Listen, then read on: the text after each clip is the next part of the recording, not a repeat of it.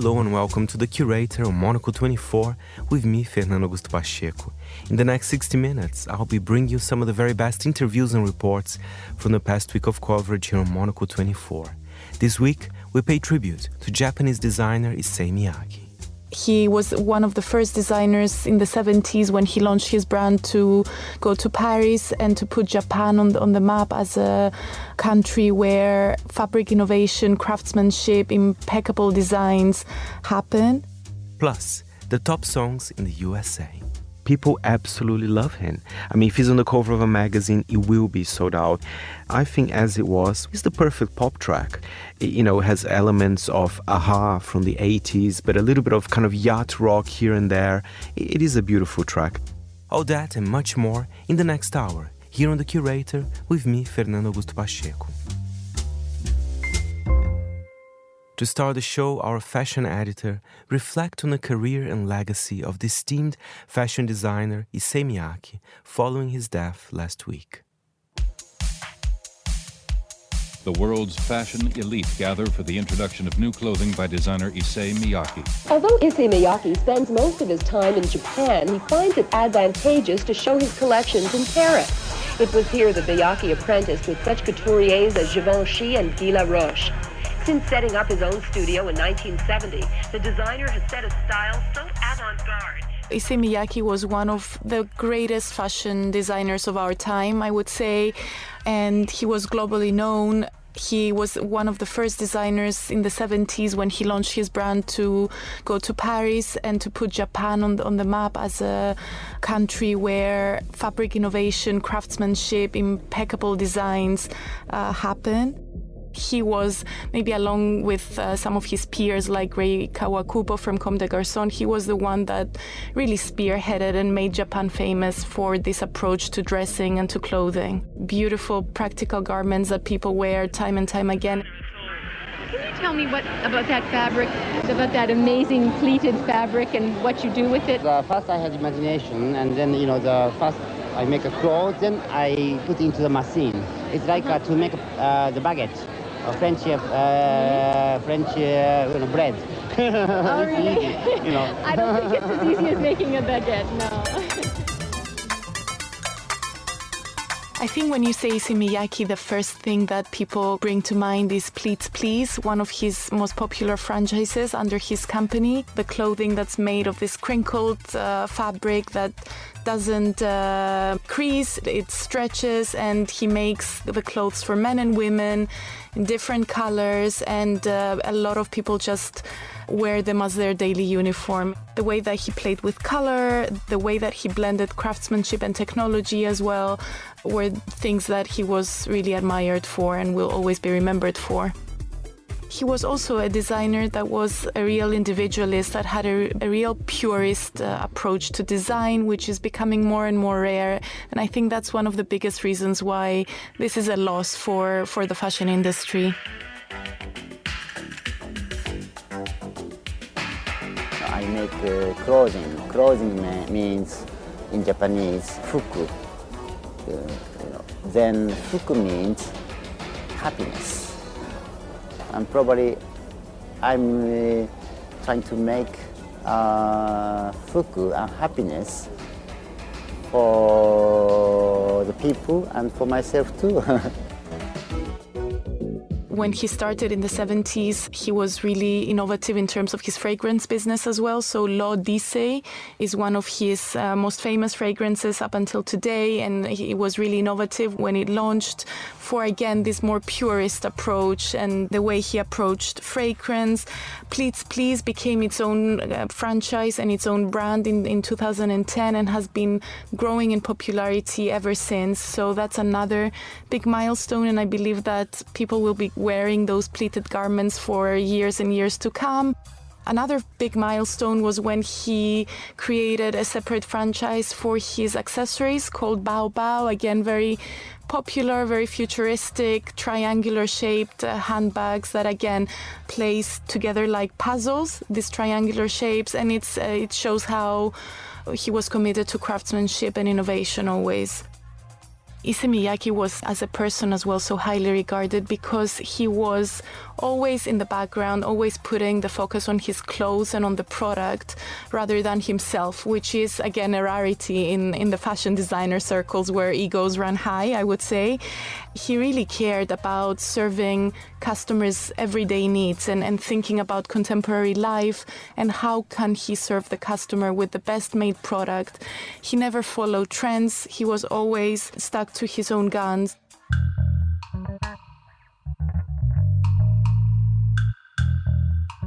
In recent years, Issey Miyake had taken a bit of a step back and let his design teams take the lead with much of the design of the seasonal collections, and they were working under his supervision, but he wanted to be even more in the background and to take it slow, always being a purveyor of slow fashion, a slower lifestyle.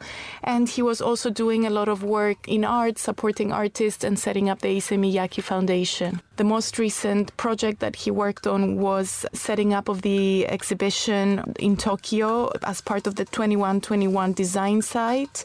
It sort of charted the making of the Arc de Triomphe Unwrapped project with Jean-Claude and Christo, from when it was conceived as a dream in the 60s in Paris up until the day that it was presented in September 21. He managed to see it come alive just before his passing. I don't want to have a stamp, Japanese designer Issey Miyake. First of all, Issey Miyake.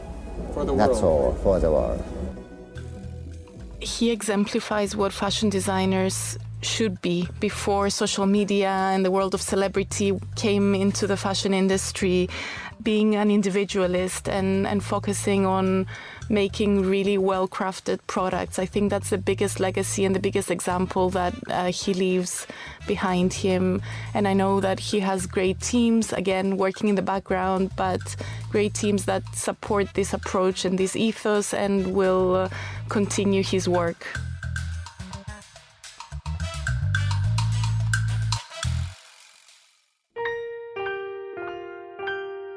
And now, U.S. Secretary of State Antony Blinken has recently been visiting Africa, especially South Africa, the Democratic Republic of Congo, and Rwanda.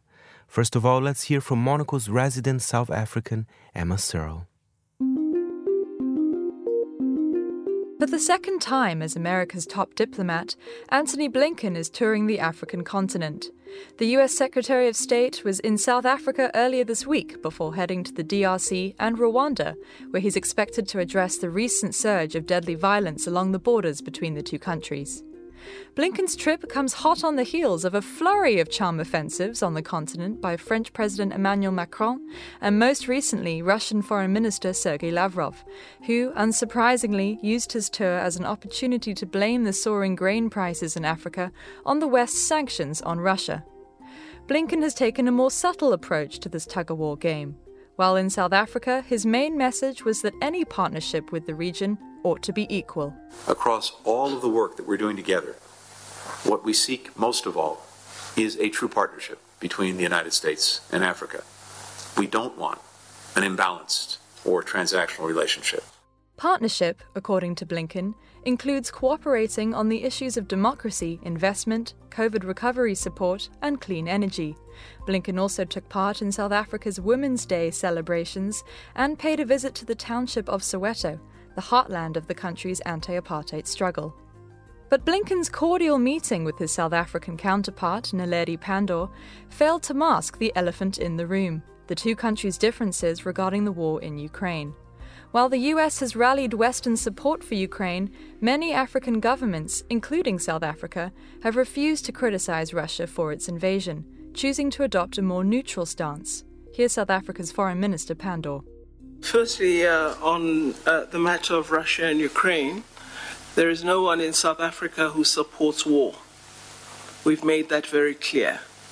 And we have said that we wish to see intensified efforts at increased diplomacy, utilizing the good offices of the United Nations, particularly the Secretary General, and other leaders who may be of weight in terms of persuading the interlocutors to come around a table and negotiate a settlement of this awful conflict.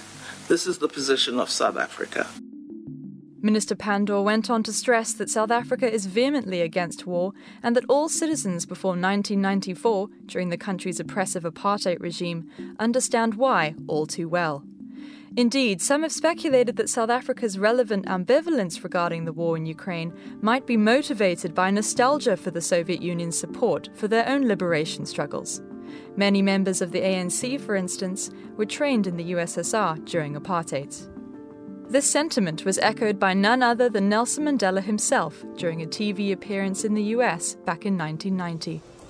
One of the mistakes which some political analysts make is to think that their enemies should be our enemies. While the USSR gained respect from the ANC for supporting their liberation efforts, across the waters in the US, the Reagan administration was blasted for not taking a strong enough stance against apartheid.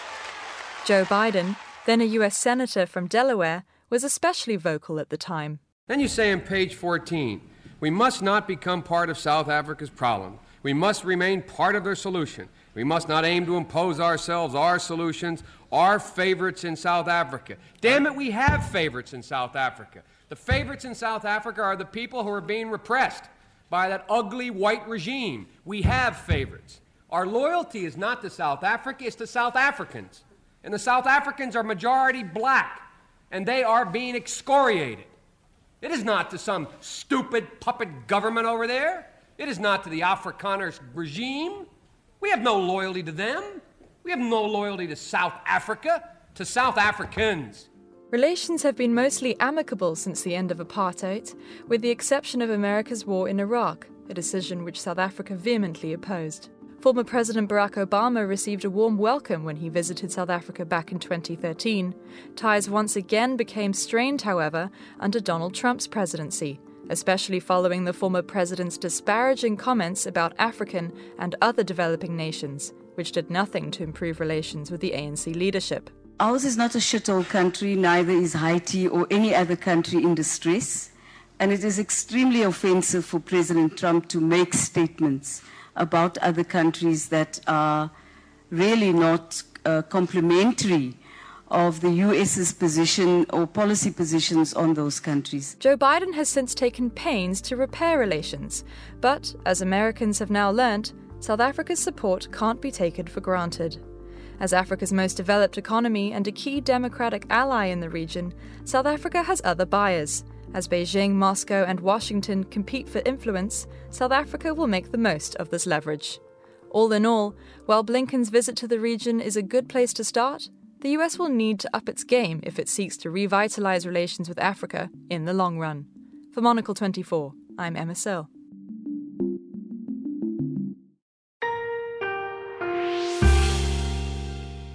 You are listening to the curator of Monocle 24.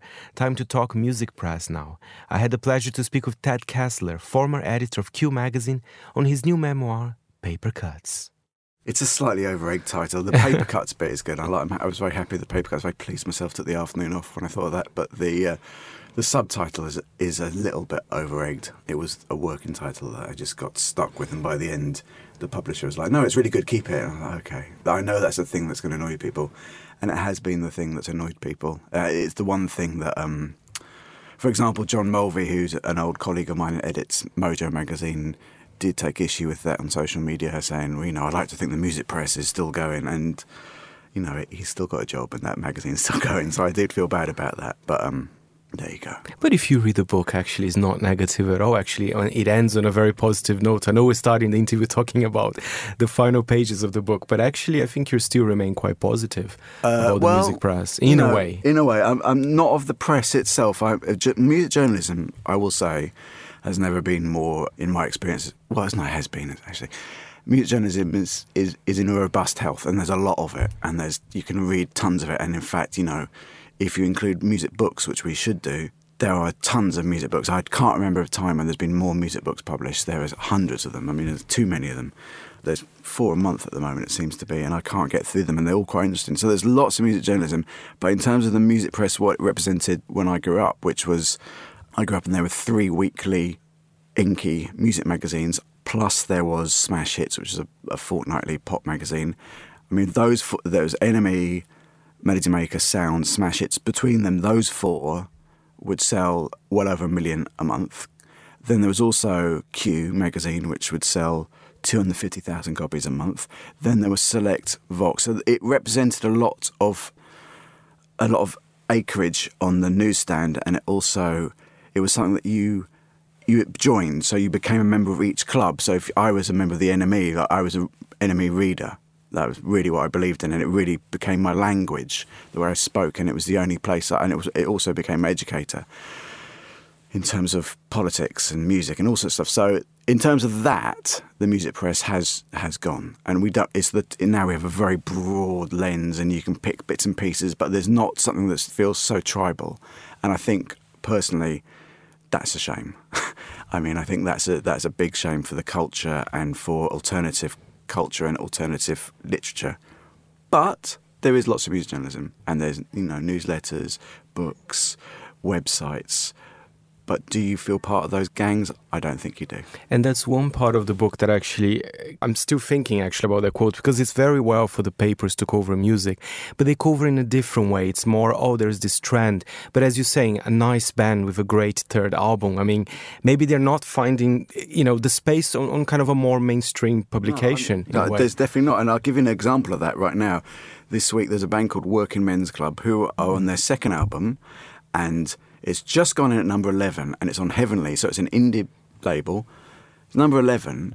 Now, the singer of that band, Sid, a guy called Sid, whose surname I cannot remember at the moment, he's a real character, and his lyrics are quite interesting, and the music's quite out there, and they've got a cult following, but you would not know anything about them. It's very hard. If they'd been in the music press, he would have been on, say, NME Twice already cover. It'd been a bit at the start. He'd been on for a sort of early single or the first album, and they'd have a big one now. And there'd be like a whole story. We'd have the whole background of that band, and they'd have a little cult following. But at the moment, we don't really know who they are, and the mythology is not being stored up for future use, and it's very important. So when I talked about Mojo a minute ago, it's very important that mythology is built up within the press, so in future generations they have something to write about. And at the moment, we don't have those stories. We don't know where those people are coming from. And so, there's also the band like the Cortinas, a massive band. Like, not particularly interesting to a lot of people, but they play stadiums. They play Old Trafford. I mean, they play 60,000 people, and there's no press on them. Very little, occasionally a little sort of snippy review here and there. I think in the old days, those bands would have been covered and there'd be a bit more mythology growing around them. But your first kind of experience with the music press was for a title, which I didn't know before reading the book, to be honest. Was it the Lime Lizard? It's called Lime Lizard, yeah. It was just a woman called Britt Collins, who's an American woman who lived in Highbury, who had a load of lizards in her flat. She's mad about lizards and snakes and that kind of thing. Anyway, she had a little fanzine, and it was meant to be monthly. It was more like it was quarterly, really, and it was pretty haphazard, but it was very well designed, and she managed to get some very good photographers together to work on it. And she gave chance to a lot of writers who weren't writers, such as me. I wasn't a writer at that stage. I didn't know it, I loved music and I knew everything about it, but I was a bit of a no-hoper. And she gave me the chance to go and interview some people, and really threw me in. And I mean, it was the deep end that I was drowning, but water wasn't very deep because I wasn't getting paid. And but I did go interview my hero. I interviewed Lawrence from Felt at the time, who was a massive hero, and I interviewed Billy Childish, who at that time I was massive fan of, and I managed to go meet these people and have a drink with them in a pub or sit in their flat and learn how to interview people, really sink and swim. So yeah, that was how it started for me. And it's interesting you're talking about you meeting the people you love, because one thing that's becoming harder and harder with more PRs and everything is it's difficult to get access to some of the names, right? Well, it's reach, isn't it? So I think in the old days there was a lot of, even something like Lime Lizard would be read by 20,000 people, so that's quite, that's, nowadays a magazine would not sell 20,000 people. That Q was barely selling that when it folded. So yeah, and they can talk directly to fans via social media and stuff, and so it's quite hard to get the bigger artists nowadays. Yeah, time with people is quite hard, I think. One of my favorite parts of the book, I love when Paul Weller he got a little bit into a fight with you because you gave a 6 out of 10 to him. But now he's here saying you're a great writer. That's lovely, right? He sent me a text the day before the book came out, actually, and said, "Good luck with the book, mate. I hear I'm in it. I hear there's a chapter in it about me. Good. I hope the launch goes well." He's very, knowing that very few other A-list pop stars would bother to remember that and then text me and wish me luck. And yeah, we did fall. I mean, I was in the Jam fan club when I grew up. I was a massive Jam fan, and I was obsessed by them when I was like 11, 12, 13, 14. Kind of went off, didn't go off them, but I grew out of it a bit. But I really loved Paul Weller. I still dress a bit like him. But I was just given his album to Stanley Road to review by NME, and I couldn't lie, I didn't like it very much. I thought it was okay. I gave it a 6, which I thought was quite generous at the time. It's not bad, right? For me, it sounds like a 5, the record, but I think it read like a 5, and I think that's really what bothered him, and he threatened to beat me up. Well, he offered me the chance to go and fight him. Obviously, he would have won. I turned it down, and we had a bit of back and forth about it over the coming years.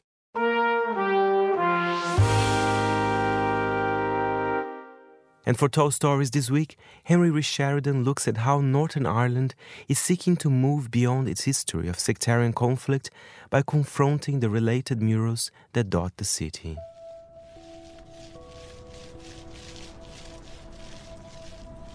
In June, a mural in Belfast was whitewashed. Public art has a reputation for being anodyne, but that couldn't be said of this painting. It was a vast, multi-wall tribute to official military and paramilitary forces that had fought for the cause of keeping Northern Ireland within the United Kingdom. It's unclear why the mural, known as Freedom Corner, was painted over, but its whitewashing draws attention to the ongoing debate over what to do with sectarian murals in Northern Ireland. Murals have been part of the political culture in the north of Ireland since at least 1908. But they proliferated during the 30-year period of heightened sectarian and political conflict known as the Troubles. The Troubles started in the late 1960s. Irish Catholics staged mass protests against discrimination in housing, employment and other areas. But this movement descended into wide-scale street violence. On the one side were mainly Catholic nationalists who wanted the province to become part of the Republic of Ireland to the south. On the other were mainly Protestant Unionists who wanted Northern Ireland to remain part of the United Kingdom. As the violence between the two groups escalated, paramilitaries were established on both sides, and murals supporting both causes began to crop up in Belfast and other cities. They were a form of folk propaganda seeking to glamorise the volunteer paramilitary groups who did much of the fighting. They also sought to connect the conflict to wider historical and social themes. Republican murals emphasised the history of Irish struggle against British imperialism, while Unionist murals emphasised the historical contribution of Northern Irish people to Britain's war efforts. They also harkened back to the even older military victory of Protestant King William III at the Battle of the Boyne in 1690. In 1998, the signing of the Good Friday Agreement ended most of the sectarian violence in Northern Ireland, and in the years since, the murals have morphed from active recruitment propaganda into tourist attractions. Taxi drivers operate tours of the most notable ones and explain the stories behind them. There's also been an official effort to replace the murals with less divisive imagery. Since 2006, the state-run Re-Imaging Communities programme has awarded funds to artists to create new, non-sectarian street art in place of the murals. This movement towards more inclusive imagery has gained broad popular support, but it hasn't won everyone over. A mural celebrating the life of George Best has been replaced with a paramilitary painting of a gunman. Well, the image in East Belfast has been branded intimidating and inappropriate by councillors who say the area should be celebrating its successes rather than stepping back into the past. This is the mural in Sydenham's Inverness Court. The political tensions that inspired the original murals haven't gone away entirely. And while the peace brokered in 1997 has largely held since then, the past few years have seen tensions flare up. The main cause has been Brexit and the prospect of tighter border controls between Northern Ireland and the Republic of Ireland, and between Northern Ireland and the rest of the UK. Outbreaks of violence have been relatively contained so far, but at times like this, the remaining paramilitary murals regain some of their troubling salience. Northern Ireland's murals reveal how the meaning of political street art can shift over time, and how grassroots public art will always remain beyond the full control of the state.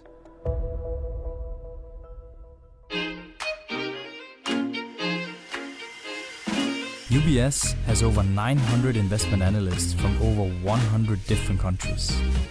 Over 900 of the sharpest minds and freshest thinkers in the world of finance today. To find out how we could help you, contact us at ubs.com.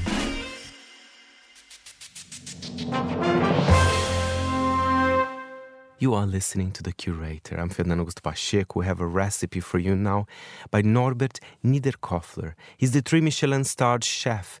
He is going to give us a little taster of a freshwater fish recipe that he serves at his Alpine restaurant in South Tyrol.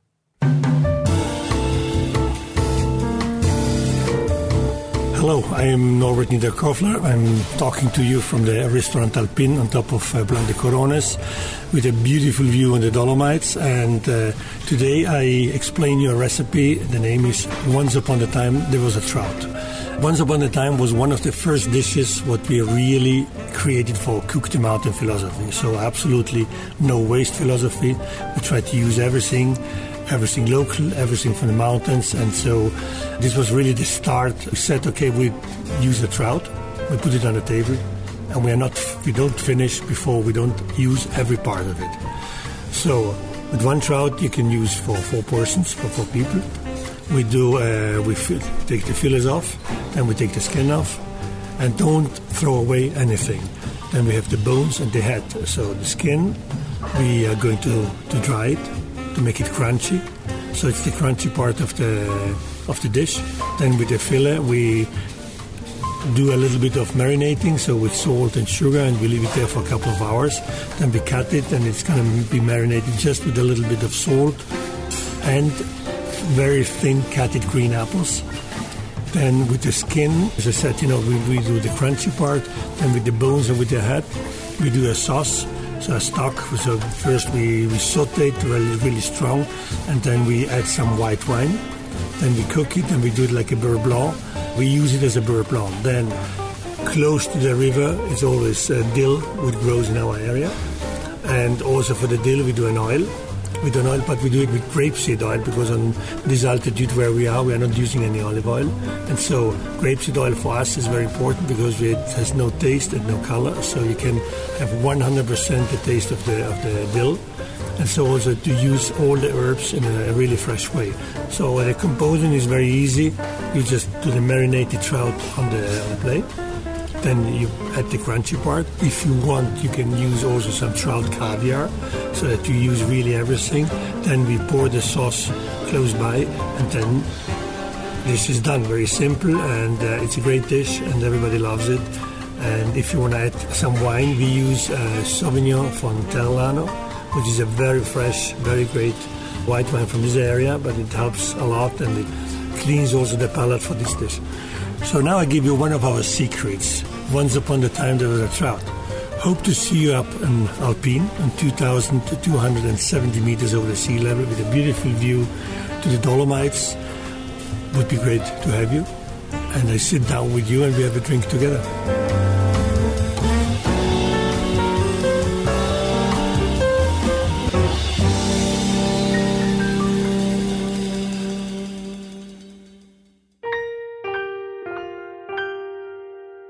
Last week, Israel launched airstrikes on targets in Gaza. Andrew Mueller discussed on the Foreign Desk Explainer what makes this event different from the usual warfare with Palestine.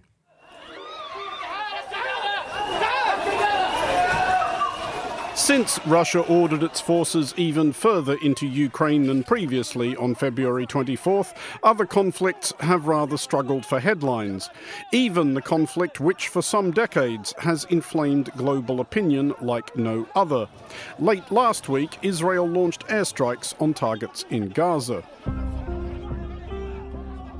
As of this broadcast, a ceasefire brokered by Egypt very shortly after hostilities commenced appears to be holding. According to Gaza's health ministry, at least 45 Palestinians were killed, among them 16 children. I went outside and found my husband covered in blood and dust. My only son shouted, "Mummy, Mummy, I am covered in blood." All my daughters were shouting and crying, "Where are you, Mummy?" And these two twins were unconscious, not awake. It was very far from the first such Israeli raid, and it is depressingly difficult to believe that it will be the last. But this one was something of a departure from previous similar operations. It was not principally directed against Hamas, Israel's principal Gaza-based adversary of recent years, but against Palestinian Islamic Jihad, two of whose senior commanders, Taysir Jabari and Khalid Mansour, were among the fatalities. And it was not, as Israel often presents such things, a response to rocket barrages launched from behind the fences which surround Gaza, but, at least as Israel sold it, a preemptive maneuver designed to deter exactly this. Our fight is not with the people of Gaza. Islamic Jihad is an Iranian proxy that wants to destroy the state of Israel and kill innocent Israelis. The head of Islamic Jihad is in Tehran as we speak. We will do whatever it takes to defend our people. Although it turned out with limited success. Islamic Jihad launched hundreds of rockets at Israel. Many were intercepted by Israel's Iron Dome air defense system, but 13 Israelis were treated for minor injuries. It may well be the case that Islamic Jihad caused more casualties among Palestinians. Multiple reports suggest that some of their rockets fell inside Gaza.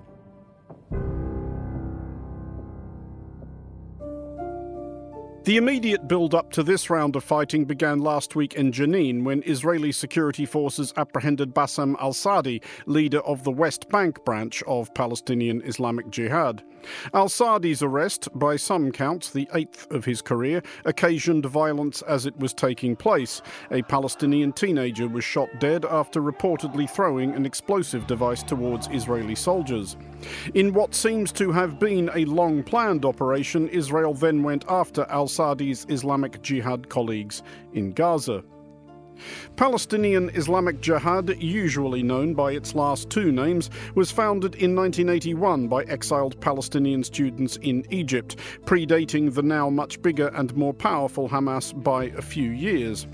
While both groups receive guns and money from Iran, Islamic Jihad are even more militantly rejectionist than Hamas. They have never stood for election and appear to have no ambition of governing, even as ineptly or corruptly as Hamas do. Islamic Jihad's military wing, the Al-Quds Brigades, is believed to be maybe a few thousand strong. Islamic Jihad's current overall leader is Ziad al-Nakhala, who is generally thought to be resident in Lebanon or Syria, apparently unkeen on embracing the martyrdom he urges upon others. But he was in Tehran this past weekend meeting with Iranian officials, including President Ebrahim Raisi and Revolutionary Guard Commander Major General Hossein Salami. Al-Nakhala's statement in response to the Israeli strikes included a shout-out to, as he put it, the Arab and Islamic people that stood with us in solidarity. ولن نتوقف يوما واحدا لنقبل بهذا الكيان قائما. Well, up to a point. And here is something else which is different about this Israel versus Palestine clash, and which is likely to grow steadily more different about future such eruptions. The governments of the Arab and Islamic people care a lot less about Palestine than they once did, or at least pretended they did in order to rile up the Arab and Islamic people and wind up America. In recent years, several Arab countries, Bahrain, Morocco, Sudan, the United Arab Emirates, have normalized or renormalized relations with Israel, and more will follow, possibly even including Saudi Arabia. Israel has become an increasingly strategically and economically important regional partner, not least because of shared suspicions of Islamic Jihad's patrons in Iran. Palestine has become increasingly regarded as a tedious and intractable mess. And not unreasonably. Even if a given Israeli government was serious about negotiating a settlement with their Palestinian neighbours, there is presently a grave shortage of people they could negotiate seriously with. On the West Bank, elderly and ineffectual Palestinian President Mahmoud Abbas is now 17 years into a 4-year term, and his Fatah party have become justly proverbial for graft and incompetence. Gaza is misruled by a mob of theocratic fanatics chaotically pledged to Israel's destruction to the exclusion of most other concerns, although some Israeli observers have perceived grounds for slight optimism in Hamas's relative rhetorical and military restraint this last week or so. Israeli operations continue on the West Bank. On Tuesday morning, Ibrahim al-Nabulsi, a commander in the Al-Aqsa Martyrs Brigades, a militia vaguely linked to Fatah and sort of allies of Islamic Jihad, was killed along with 2 other people in a raid on a house in Nablus.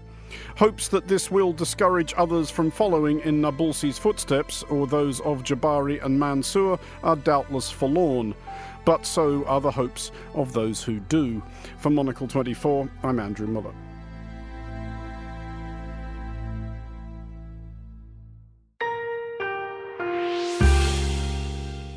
You are listening to The Curator, and for this week's Global Countdown, I head to the largest music market in the world, the USA. I think sometimes, Georgina, it's nice to go to the biggest market because I love going to smaller countries, discover new music, but it's important to look at the US because I think you can see trends that are happening perhaps in other countries because they're still heavily influential, right? Absolutely. So what's at number 5 for you? Number 5 is an interesting one because it's quite an international collaboration here. We have a Future. He's apparently the best rapper alive, according to GQ magazine. This song is featuring Drake, of course, from Canada, and Thames as well, from Nigeria. The song is called Wait For You. Let's have a listen. What we doing? Traveling around the world. Over the phone, driving tears. I get more vulnerable when I do pills. When you drunk, you tell me exactly how you feel. When I'm loaded, I keep it real.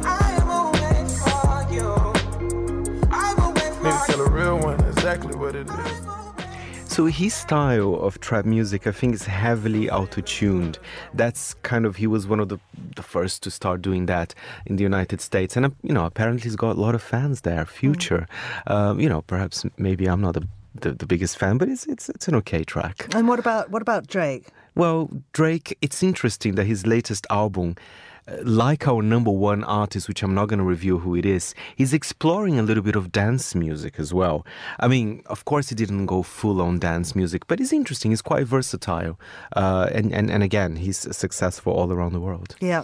Now, the next one, if I say Stranger Things, everybody will know who it is. Oh, gosh. Number 4, it's a beautiful track. Of course, after we play the track, I want to tell you that, of course, the track is at number 4 because of Stranger Things, but there are other factors as well, Georgina. It's the magical Kate Bush with Running Up That Hill. Let's have a listen.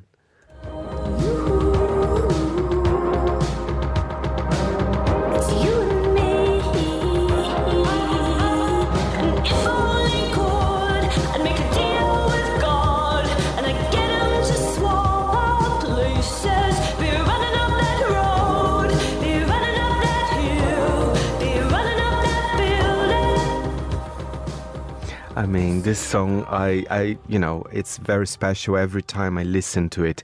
And I think we were discussing this when Kate Bush was number 1 here in the UK, right?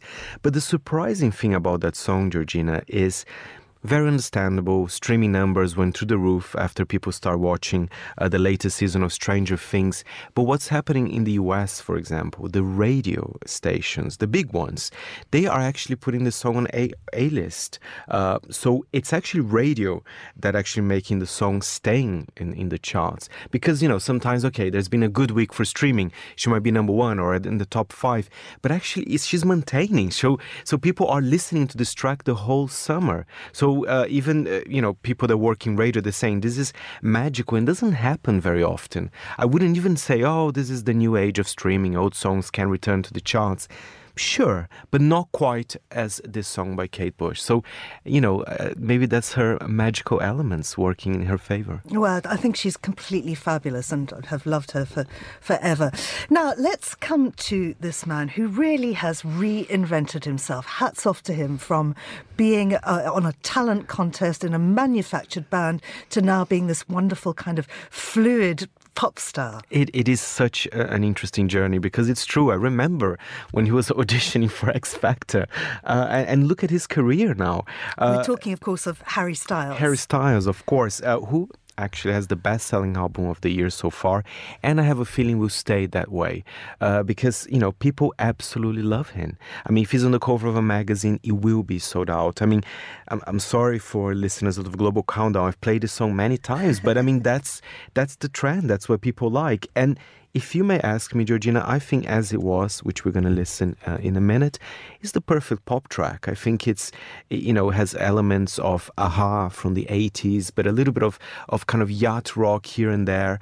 It is a beautiful track as well. And the video is wonderful. It was filmed at the Barbican and also at the Penguin Pole at the London Zoo. So here you go. Let's have a listen. Harry Styles, As It Was. In this world, it's just us.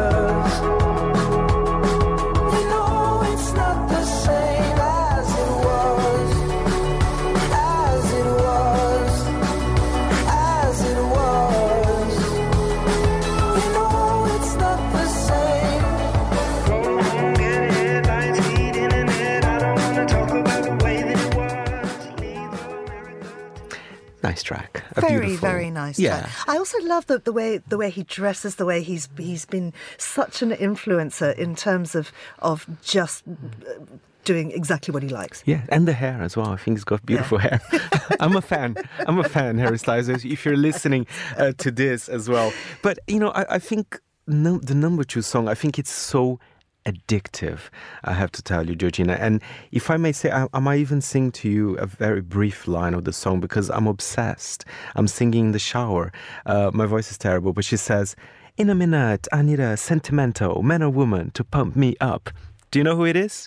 It's Lizzo. I mean, this song is addictive, and people start listening to this on TikTok, and it became a thing because, of course, when the song started, I think it was the number 10 or something like that, but then start climbing slowly, and now it's a number 2, and everybody is singing to this, and she's fun. Lizzo is fun. Shall we have a listen? Absolutely. So used to be, bitch, I might be better. Turn up the music, turn down the lights. I got a feeling I'm gonna be alright, okay, alright. It's about damn time. Turn up the music. Let's celebrate. It's about damn time. Yes, it is about damn time. And she was number 1 last week as well, I have to say. But her previous, one of her previous songs, Girls, got her into a bit of hot water here because she had the line, "I'm a spaz" in it. She changed that as soon as it was pointed out to her that that's actually an ableist slur. She changed it to "hold me back." But she's not the only one who's fallen foul of that word. And I think it's because it has different meanings in the UK and the US. I mean, for instance, we were discussing this earlier. You'd not heard of it, no, as any kind of slur. I mean, it references a common form of cerebral palsy, which is spastic diplegia, I think it is, and so that just comes as spaz. It's a school ground taint, for somebody who's just a bit odd. But of course, it's not a word that's used these days. Another person who's fallen foul of that was Beyonce. Yes, and the interesting thing here as well, that because of streaming and artists, actually they can change the song.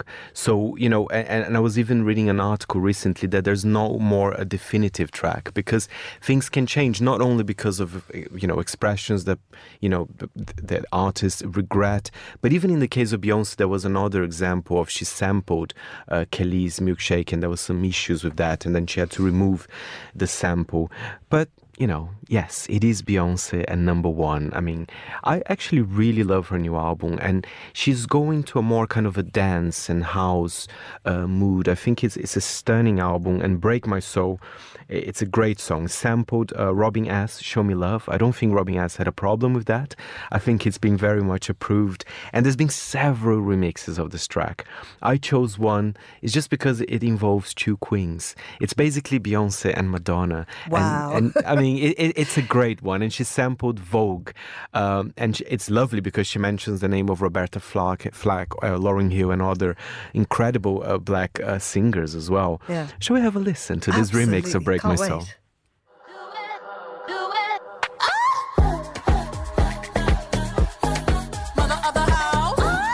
Michelle, Chloe, Halle, Aaliyah, Alicia, Whitney, Riri, House of Extravaganza, House of Revlon, House of La Beja, House of Amazon, the House of Aviance, House of Balmain, the House of Ninja, the House of Lanvin, House of Telfar, House of La Doja. Oh, I really enjoyed that beat. And that's her 8th number one in the US as a solo artist. If you count her time with Destiny's Child, she has 12 number ones. That's impressive. She's really incredible, isn't she? And Fernando, I have to say, I was looking through our playlist earlier, and I see that she's on there. She is on there with, I believe, Summer Renaissance. And there's another sample there of I Feel Loved by Donna Summer. I mean, when you sample Donna Summer, you can't go wrong with that as well. So go Beyonce. Go Beyonce.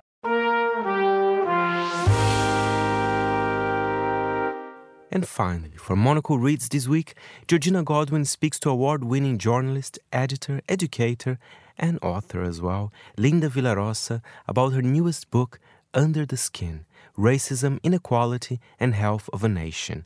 It is a detailed account of racialized health disparities in the U.S. There has never been a time in American history where the health of Black people, the health outcomes, has been equal to that of white people and often other people of color. And that begins at birth with infant and maternal mortality and morbidity and ends with life expectancy, where Black folks used to live 3.5 years fewer than white people. And because of the pandemic, it's now 6 years fewer.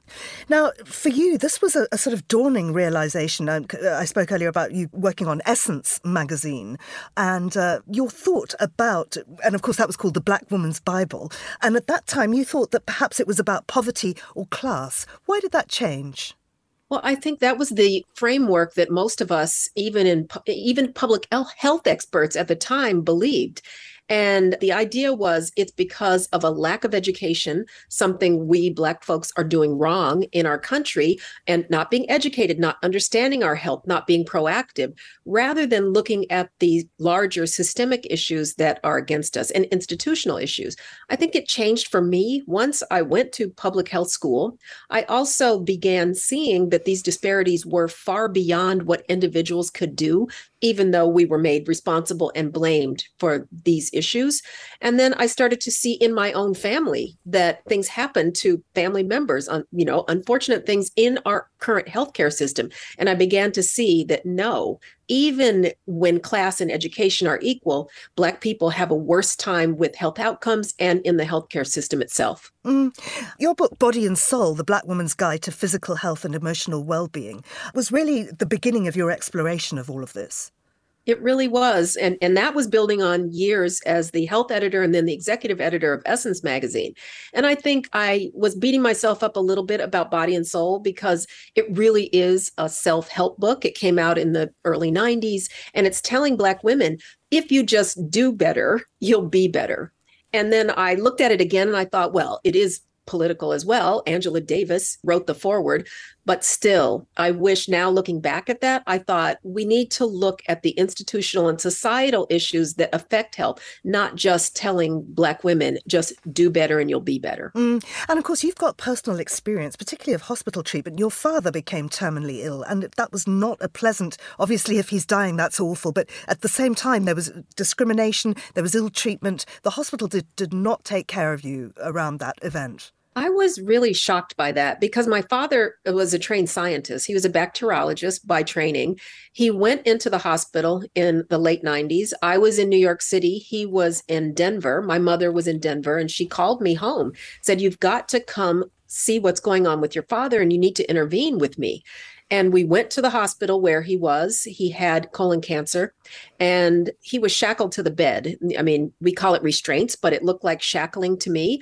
And he was a well-dressed, smart, college-educated Black man. So to see him with a dirty gown in disarray, being treated disrespectfully was alarming. And it wasn't until my mother and I intervened, we showed the hospital folks pictures of him in his military uniform with his medals. We showed them pictures of him before his illness and said to them, if you explain things kindly and with respect, he won't be upset and angry. And my father we shouldn't have had to intervene that way and to say, look, we're middle class, you have to treat him differently. Anyone should be treated with respect and be cared for in the healthcare setting. But that was the card we were able to pull. But of course, there is a long history of abuse and disrespect of the Black body at the hands of medical providers, and often in the name of science. Yes. And I was fortunate to be part of the New York Times magazines and New York Times' 1619 Project in 2019. And that gave me the ability to look back. And for my book, I thought I will start with 1850 because that's when census data became very good in the United States. But then for the 1619 Project, we were asked to look back further at 1619, the beginning of enslavement in America. And when I looked at how Black people were treated then, used in medical experimentation, assumed to have very high pain tolerance, which is impossible for anyone to have, and extremely low lung function, making, justifying slavery. And then I was asked to trace the through line to today, and I could see a direct through line to today's healthcare. And that told me, wait a minute, this is very entrenched in our healthcare system and in our society, and I've got to bring this up and put it out in the open. Because, I mean, the history does go back to, for instance, enslaved people having experiments done upon them and so on. And that was under the assumption that we didn't feel pain the same way. So in order to justify enslavement and all the cruel treatment that went with it, there was this, at first I was calling it an assumption, but really is a fallacy that was put forward by scientists, by doctors of the time, mostly Southern and many slaveholding, that would justify this kind of treatment and saying, well, Black people don't feel pain the same way, including emotional pain. So that's why it's okay to rip their children away from them, to harm people in front of them, and to harm them themselves. And when I saw that and realized, wait, this was entrenched in medical training and medical practice, and then the remnants of it remain in medical training, medical practice today. Let's turn now to look at reproductive rights and reproductive health. Of course, that's very much in the news at the moment. Where does that intersect with Blackness? Well, if you look at, recently we saw the end of Roe versus Wade, which is abortion rights. And with the end of that, the Supreme Court case happened in the state of Mississippi. So if you look at Mississippi, Mississippi is the blackest state. It's the poorest state. It's also the state where infant mortality is extremely high, maternal mortality is extremely high, and child illness, poverty, and mortality is extremely high, if not the highest of all the states. So if reproductive rights were not even up to par before the case, now all abortion care is gone. And how I look at it is not, abortion isn't alone. Abortion is part of reproductive justice. And that is the right in this country to be able to have a child. That is the right to not have a child. And that is also the right, if you choose to have a child, to raise that child in a safe, healthy environment. So states like Mississippi and Alabama and the rest of the southern United States, where Black people predominantly live, are the ones that have the fewest, that have the least reproductive justice. And that is unfair. So when something like, Roe versus Wade ends, it strikes Black people hardest and worst. And there's also, I suppose what we here in the UK call the postcode lottery, and it's about where you live matters. Yes, we call it zip code matters. And I started thinking about that. And that was one of the harder for me. It took me a minute to grasp that. And how I looked at it was through a personal lens. So in 2020, right before the pandemic started, I went to Chicago, where my mother is from. So she's from the south side of Chicago in a neighborhood called Inglewood. In Inglewood, present day, people live to age 60. That's the life expectancy. 9 miles north, people live to age 90. It's the largest racial life expectancy gap in the country. My family, I've made clear we were middle class. My mother got out of Chicago, but it was an important place. When I was growing up there, it was a place of plenty. It was a place of value. It was a beautiful place where a lot of people were striving to get ahead. I looked into it. Why would the life expectancy be so wide and people live to only age 60? My mother and I went back there and it looked terrible in 2020. It looked more like Mississippi, where she had come from. So I thought to myself, why would this have happened? I looked at the history of redlining, which is the government practice of devaluing communities, which happened to communities of color in the United States, began in 1930, lasted to 1970. Also, that community was subject to contract buying. That meant Black people could not buy a house outright. A house is the biggest form of wealth here. And so if you couldn't buy the house, you could only get it on contract. That meant you never really owned it. You were always in jeopardy of losing it if you missed a payment. So Black folks weren't able to sort of build wealth, and wealth goes hand in hand with health. So the communities like that, and there were communities all over the country like Inglewood and Chicago, just lacked wealth and then lacked health. Mm-hmm. And a lot of this, of course, is to do with environmental concerns too. These places that are in this kind of poverty trap are the ones that are not being taken care of at state level in terms of the environment. You pose the question, which you then go on to answer, about why so few people of colour are involved in environmental movements. Well, it's interesting. I thought about that. And then now I think of it on two levels. I went to a conference, I guess that was also in 2020, where it was a giant environmental justice conference.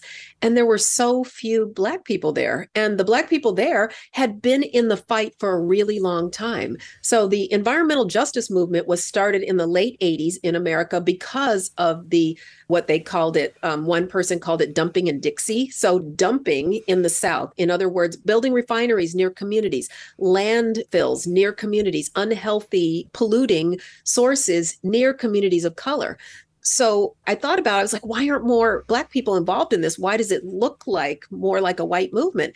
And I realized, and others too, that we have so many problems. It's hard if, one of the problems is your community's being polluted. Another problem is your community is dangerous and there's gun violence. Another problem is there's not good hospital resources in your community or healthcare resources.